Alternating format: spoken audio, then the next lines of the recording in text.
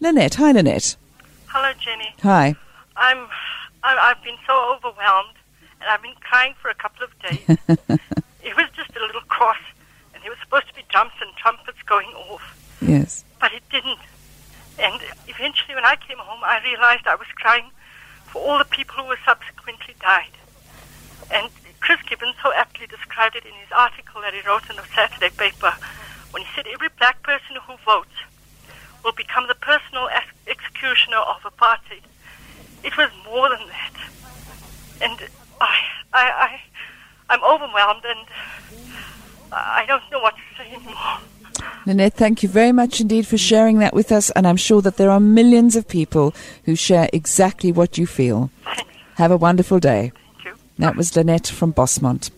Diane. Hi, Diane. Hello. Hello. Hello, Jenny. I thought I'd just phone in and tell you what we're doing today. Oh, tell me. Yes. We thought that we'd have a celebration. Yes. And we're having an election lunch. Okay. Our menu is starting, we're having mackerel. So we've said it's holy mackerel, this is the day. Our main course is fork-start lamb with vegetables, all colours and types mixed. Yes. Mandela salad, fresh and new. And our dessert is end of apartheid pudding, which is vanilla ice cream and black cherries. I thought I'd just let you know. Diane, I think that's absolutely wonderful, and I think it's going to be the most splendid meal. Yes, it will. That's great. Have you actually written out menu cards? Oh, yes, we've got menu cards, and we've got place settings with all the different politicians' names, so people will be allocated seats. Now, Diane, you must not, under any circumstances, lose those menu cards, because you realise that they're a little bit of South African history. They've suddenly become Afrikaner. That's right. So we'll keep them. Fantastic. We'll have a wonderful lunch. Yes, okay. Okay. All right, bye. Ciao. I think that's a great idea. I'm going to a tea party after this. Philo. Hi, Philo. Have you cast your vote? I did. When? Just now. I did here in Karito just now. And how long did you have to queue? 2 hours. But it was good humid? Yeah, actually it was, yeah. And I was so excited. What? It was for the first time in my life. And so what did you feel when you walked out of that polling station? You know, I really felt the atmosphere of a new South Africa. I felt that now we are actually in the new South Africa where people will live very much free. You know, I was very excited. Fantastic. Thank you so much. Thank you. Ciao. Philo from Kagiso. Barnaby. Hi, Barnaby. Hello. Hi. It's Barnaby Drake. Hi. Yeah. Yes. I've just wanted to say, I don't know whether anybody's actually worked out the logistics of this election. No, well, I certainly haven't. Have you got some facts and figures? Well, I don't know the facts and figures, but, from making some assumptions, I assume this thing is going to take 5 days before everybody can cast their votes. Well, this is what people are beginning to say. I mean, how physically can you get that number of people through the polls with a very high turnout? Well, look, if you've got 36 million people in the 3.6 million people in the country, and they take 2 minutes each, that's 72 million minutes. And if you divide that by, say, 20,000, which is the number of booths and things open, that takes 5 days, at 12 hours a day.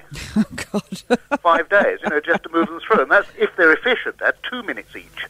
If they take 3 minutes, you can put half that again, or 4 minutes, you can double that figure. Now, Barnaby, have you actually cast your vote yet? No, I haven't, no. Because it'd be quite interesting to see how quickly you move through. That's the other thing I want to say, you see, because with the amount of queues that are there, you've got 2-hour queues, 3-hour queues, 5-kilometre queues.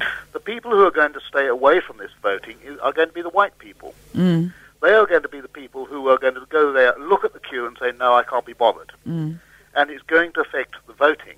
Because the black people will say, because it's their first opportunity to vote, and they've been told to vote anyway by their leaders and things like that, these are the people who are going to stand 5 hours in a queue, and the white people are not. And I think it's going to affect the white vote. The people who are expecting a high percentage of voters from the white groups are not going to get them. Okay, that was Barnaby. Well, I must say, even if I have to stand in a queue for 5 hours, I am one of the Malungu who will be doing precisely that. Pat from Alberton. Hi, Pat. How are you, Jenny? I'm very well. We've just heard from Alan Matthews that people are taking along braais to stand in the queue at Alberton. That's Alberton town. In the suburbs, it's a disaster. Tell us what's happening. They've just closed the polling station down. Why is that? Because they say there's no ballot papers in Tokoza and Katlehong. and it will be unfair if we can vote and they can't vote. So, did they give you any indication when they would be open, Pat? Tomorrow morning, possibly? No indication. You know, we've been in the queue since 8 o'clock this morning. Yes. And eventually at 12:30, an IEC official came out. Yes. And declared the polling station closed. Okay, that's Tukoza and Katlehong, is that right? They say they've got no ballot papers, yeah. Okay. All right, look, we'll try and get confirmation from the IEC on that as well. Okay, and find out when they are going to open the polling booths. Pat, thank you very much indeed. Okay, thank you, Jenny. Okay, ciao. Roslyn. Hi, Roslyn. Hello, Jenny. Hello. Looks like we have to have patience all the way through. I wish all those South Africans out there voting all the best, all the success, and I hope that they've now casted their right votes. I've tried to go to the polling stations and circles, but the queues are so long and I'm not very well. I've just been to hospital yesterday. I've got this heart problem, but I want to cast my vote, but I don't know whether it's going to be possible to cast my vote today. Well, I think you should try and do, Rosalind, because I know that the political parties are being incredibly helpful to people like you who've got a problem. Give a call to the political party that you intend casting your vote for and say that you need help, and is there anything that they can do to help? Don't you know any number? Rosalind, I don't have the numbers here in front of me, I'm afraid, but if you look up in the phone box, you will get a number. Thank you very much. Okay, but sorry, go on. All the best for everybody. You're doing such a hard work out there. All right, Rosalind, Bridget has just sent me a message and she says call 1023.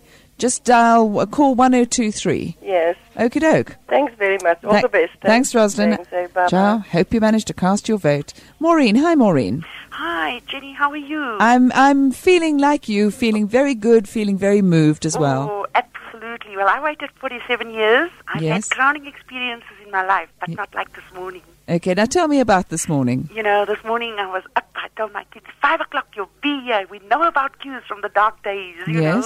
And off we went with 4 of my kids. One sleepyhead wouldn't get up. And, Jenny, you know, over the years I've been protecting these kids. And this morning I looked at them after they casted their votes. I said, right, you can carry on. You are now a full citizen. It's really a crowning experience. You know, our dignity has been restored. Oh, Maureen, it's very moving. Thank you for calling us. Pleasure. Thank you. Bye. Ciao. Isn't it wonderful to be able to sit, to be able to take calls like this, to be able to hear them all over 702 land, and that must be reproduced all over South Africa. People who feel that their dignity has been given to them for the first time. You must have heard that wonderfully moving call that John Burks took yesterday from a lady. I think that she was 89 years old and she'd cast her vote for the first time. She'd given birth to twins.